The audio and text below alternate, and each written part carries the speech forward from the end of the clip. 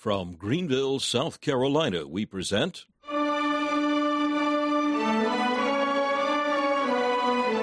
Let the Bible Speak.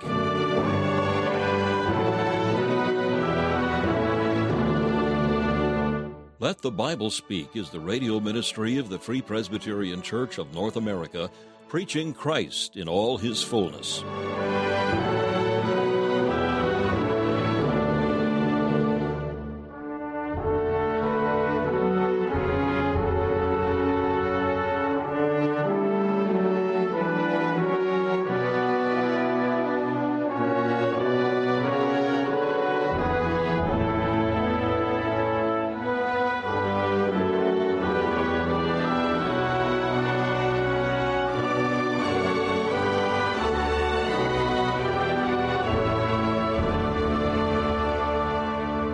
Once again, we count it a privilege to welcome you to another broadcast of Let the Bible Speak, presenting a series of studies on the doctrine of the Holy Spirit. Messages preached by Dr. Alan Cairns, founder of Let the Bible Speak Radio Ministries. We'll hear from Dr. Cairns in just a few minutes. First, we invite you to enjoy this devotional thought taken from the pen of the great 19th century English preacher C.H. Spurgeon and found in his collection called Faith's Checkbook. Our devotional for today is entitled, A Sure Guide. The text is Isaiah 42, verse 16. I will bring the blind by a way that they knew not. Think of the infinitely glorious Jehovah acting as a guide to the blind.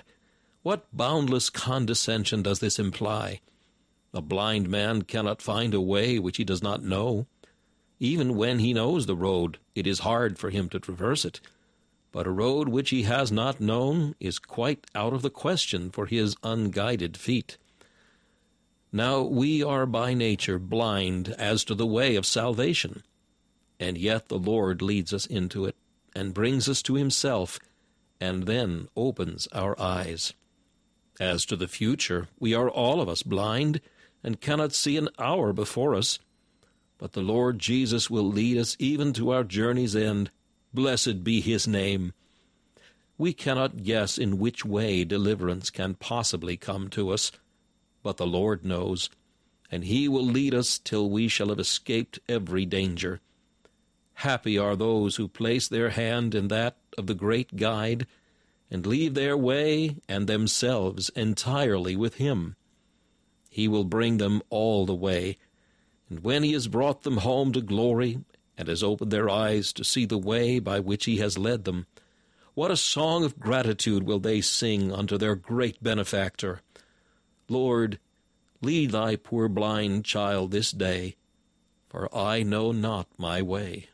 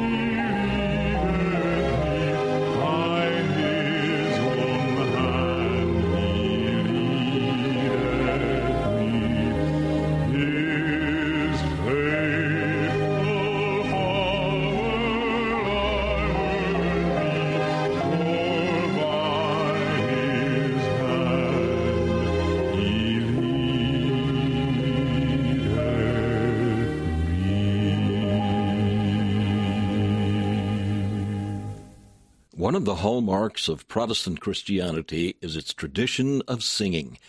Just as the worship in the Old Testament was characterized by song, so the people of God down through the ages have been a singing people.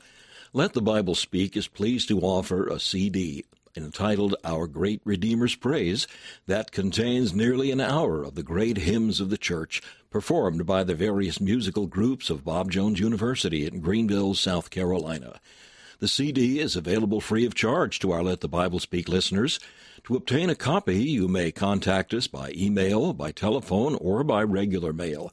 You may write to Let the Bible Speak, 1207 Haywood Road, Greenville, South Carolina, 29615. That's Let the Bible Speak, 1207 Haywood Road, Greenville, South Carolina, 29615. You may email us at info@faithfpc.org. That's info@faithfpc.org. Or you may simply call us at 864-244-2408. That's 864-244-2408. Ask for your free copy of Our Great Redeemer's Praise.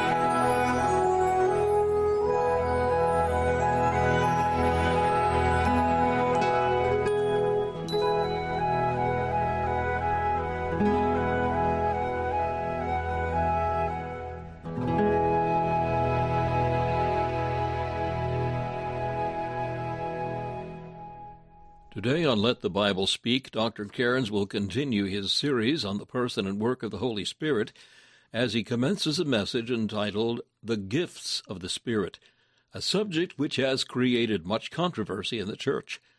As we'll see, there are two extremes in the treatment of spiritual gifts. On the one hand, there are those who deny any spiritual activity. Then there are others who insist that all of the miraculous gifts of the New Testament are available to the church today. Now Dr. Cairns will introduce this message, The Gifts of the Spirit. In the entire area of the Bible's teaching on the person and work of the Holy Spirit, I think that there are few more controversial or less understood subjects than the subject of the gifts of the Holy Spirit.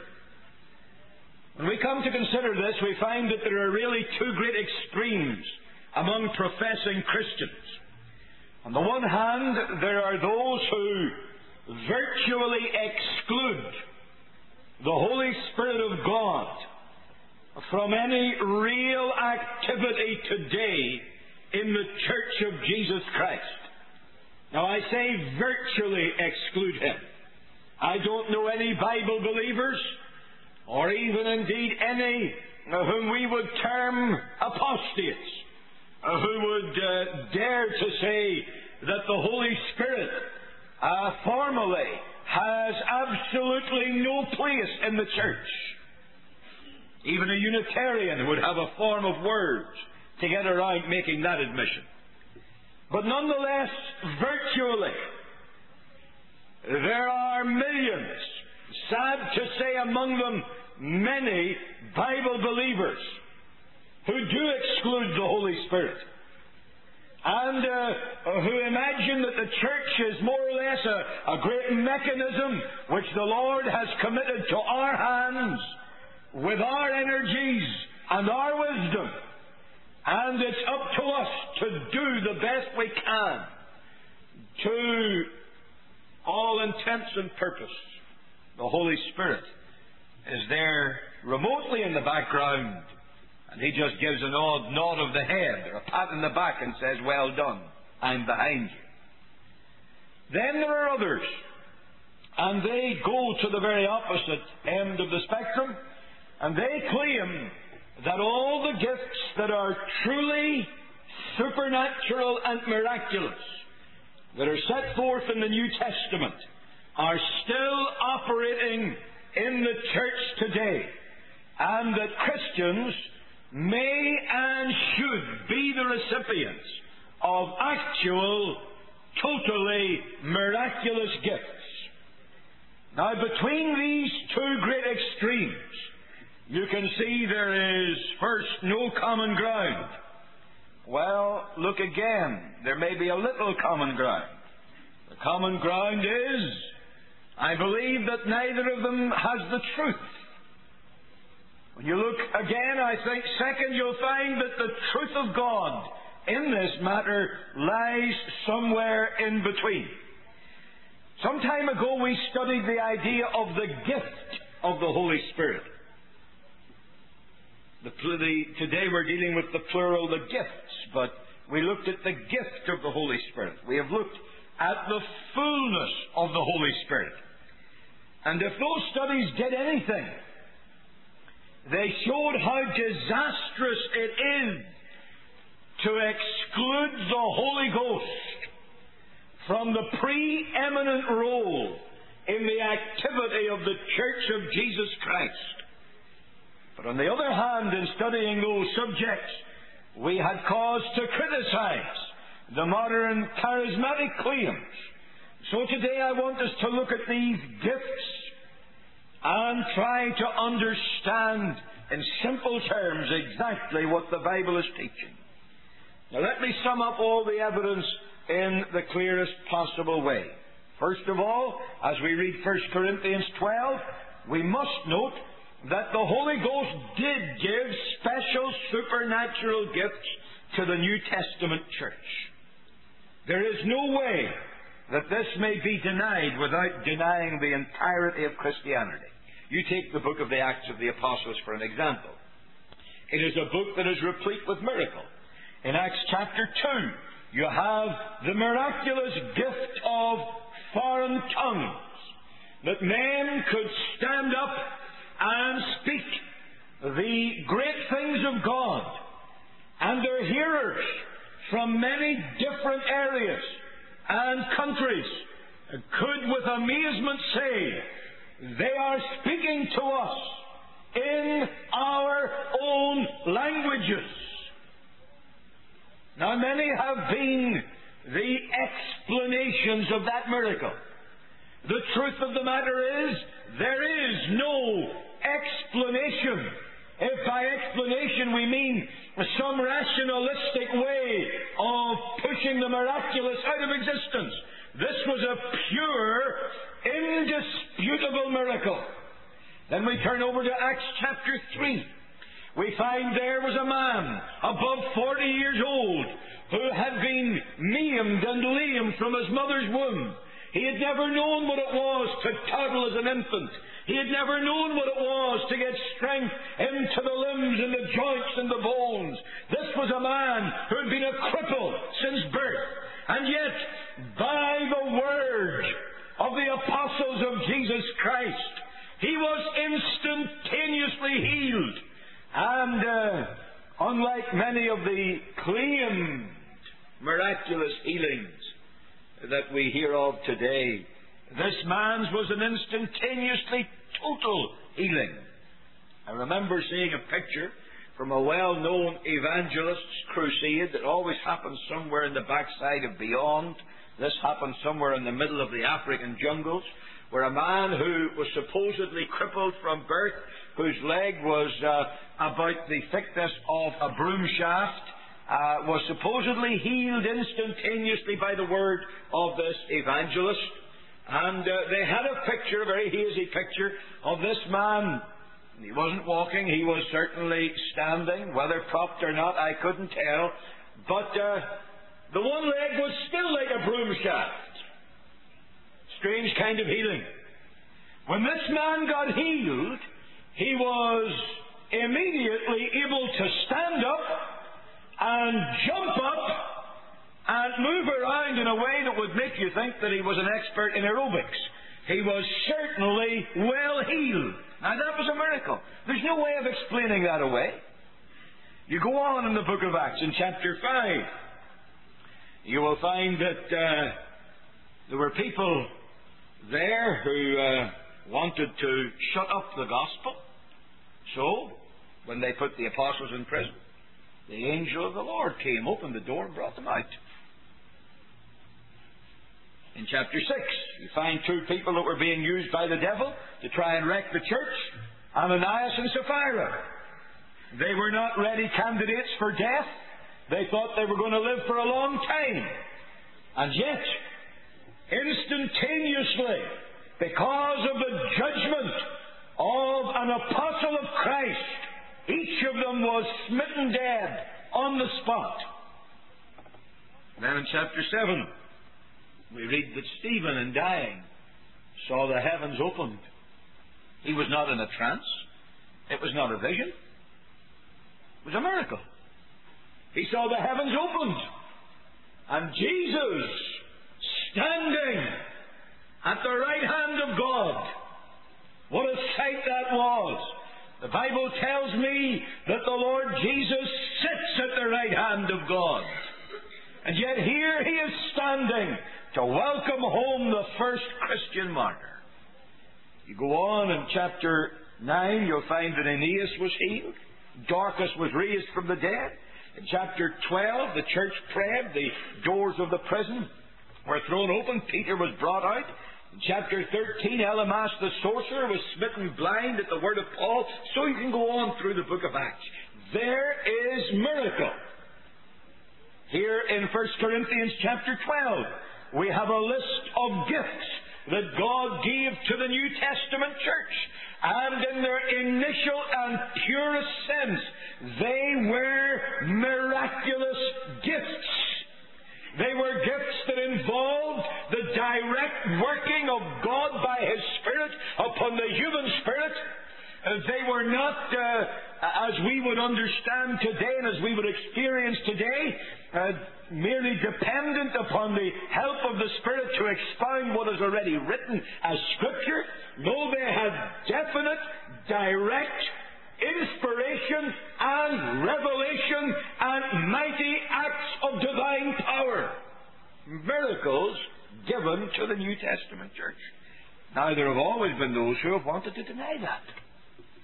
Rationalists of one kind or another, and I'm not going to waste your time this morning going through the various notions of the rationalist schools, but of one kind or another, the rationalists have tried to deny the miraculous element.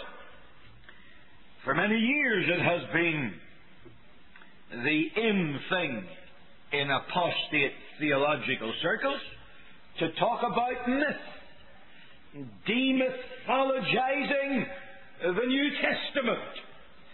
They today have got a little beyond using that bald language, although some still are at it, but they mean the same thing.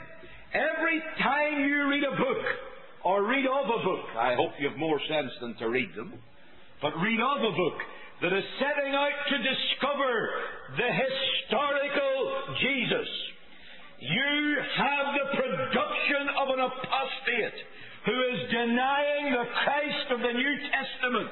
And what he is trying to do is strip away what he thinks is the mythology of miracle and to leave us with a purely human Christ. But I want to tell you, my friend, that that is utter and total nonsense.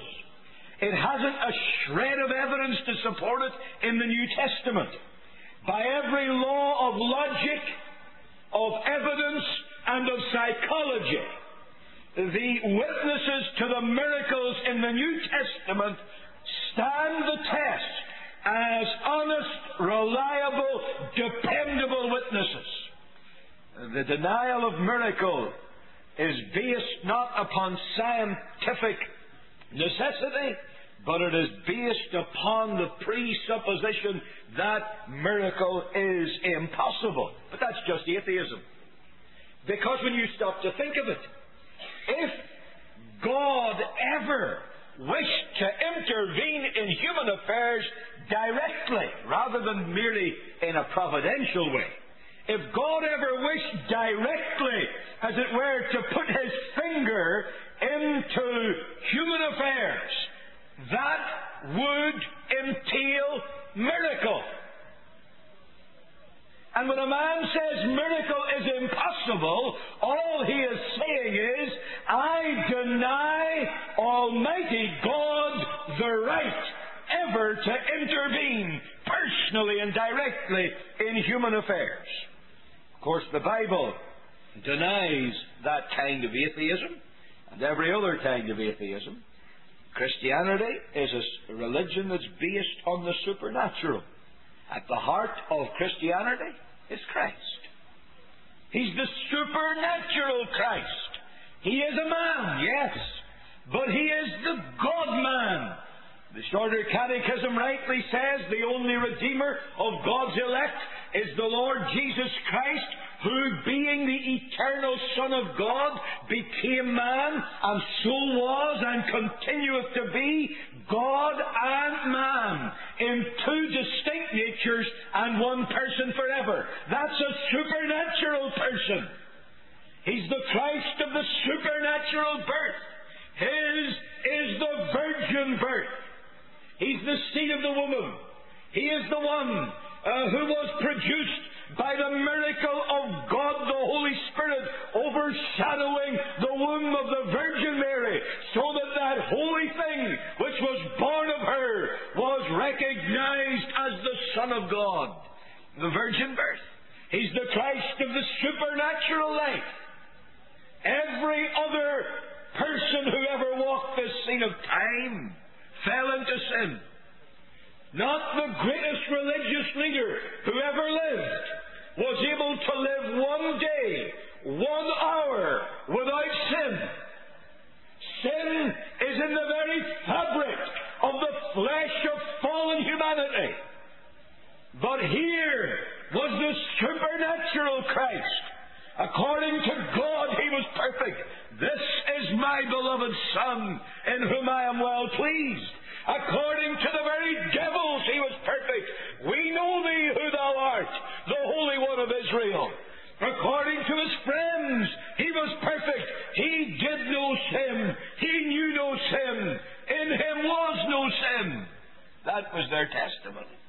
And according to His enemies, He was perfect. Pilate said, I find no fault in this man. The supernatural life and the supernatural death. The Lord Jesus said, I lay down my life. No man taketh it from me. I have the power to lay it down, and I have the power to take it up again. The Lord Jesus didn't die from nails through His hands or through His feet. The Lord Jesus didn't die because of weakness on the cross, though He was crucified in weakness. The Lord Jesus Christ on Calvary's cross suffered all the devils and men could give Him to suffer. He suffered all that even the wrath of a displeased God. For God was displeased with our sin, and Jesus became sin for us. He suffered all that the wrath of God could give Him. I've often pointed out that through all those harrowing hours of suffering, the Lord Jesus never bowed the head. It was only when He had suffered to perfection, when He had paid the price, that then He bowed the head and He gave up the ghost.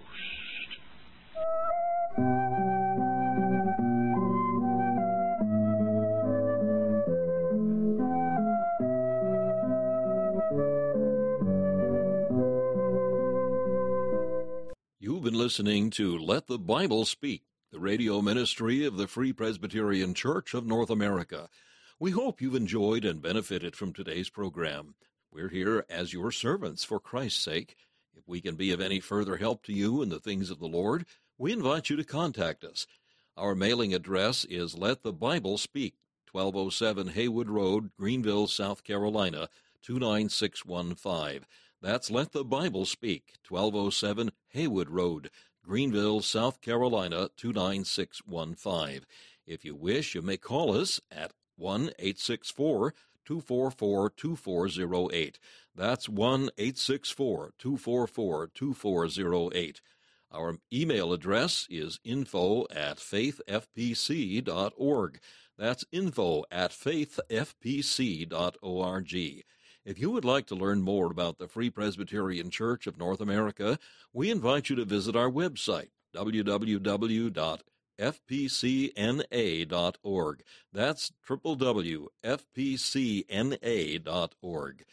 This is Charles Kelch saying thank you for listening and inviting you to join us again as we Let the Bible Speak.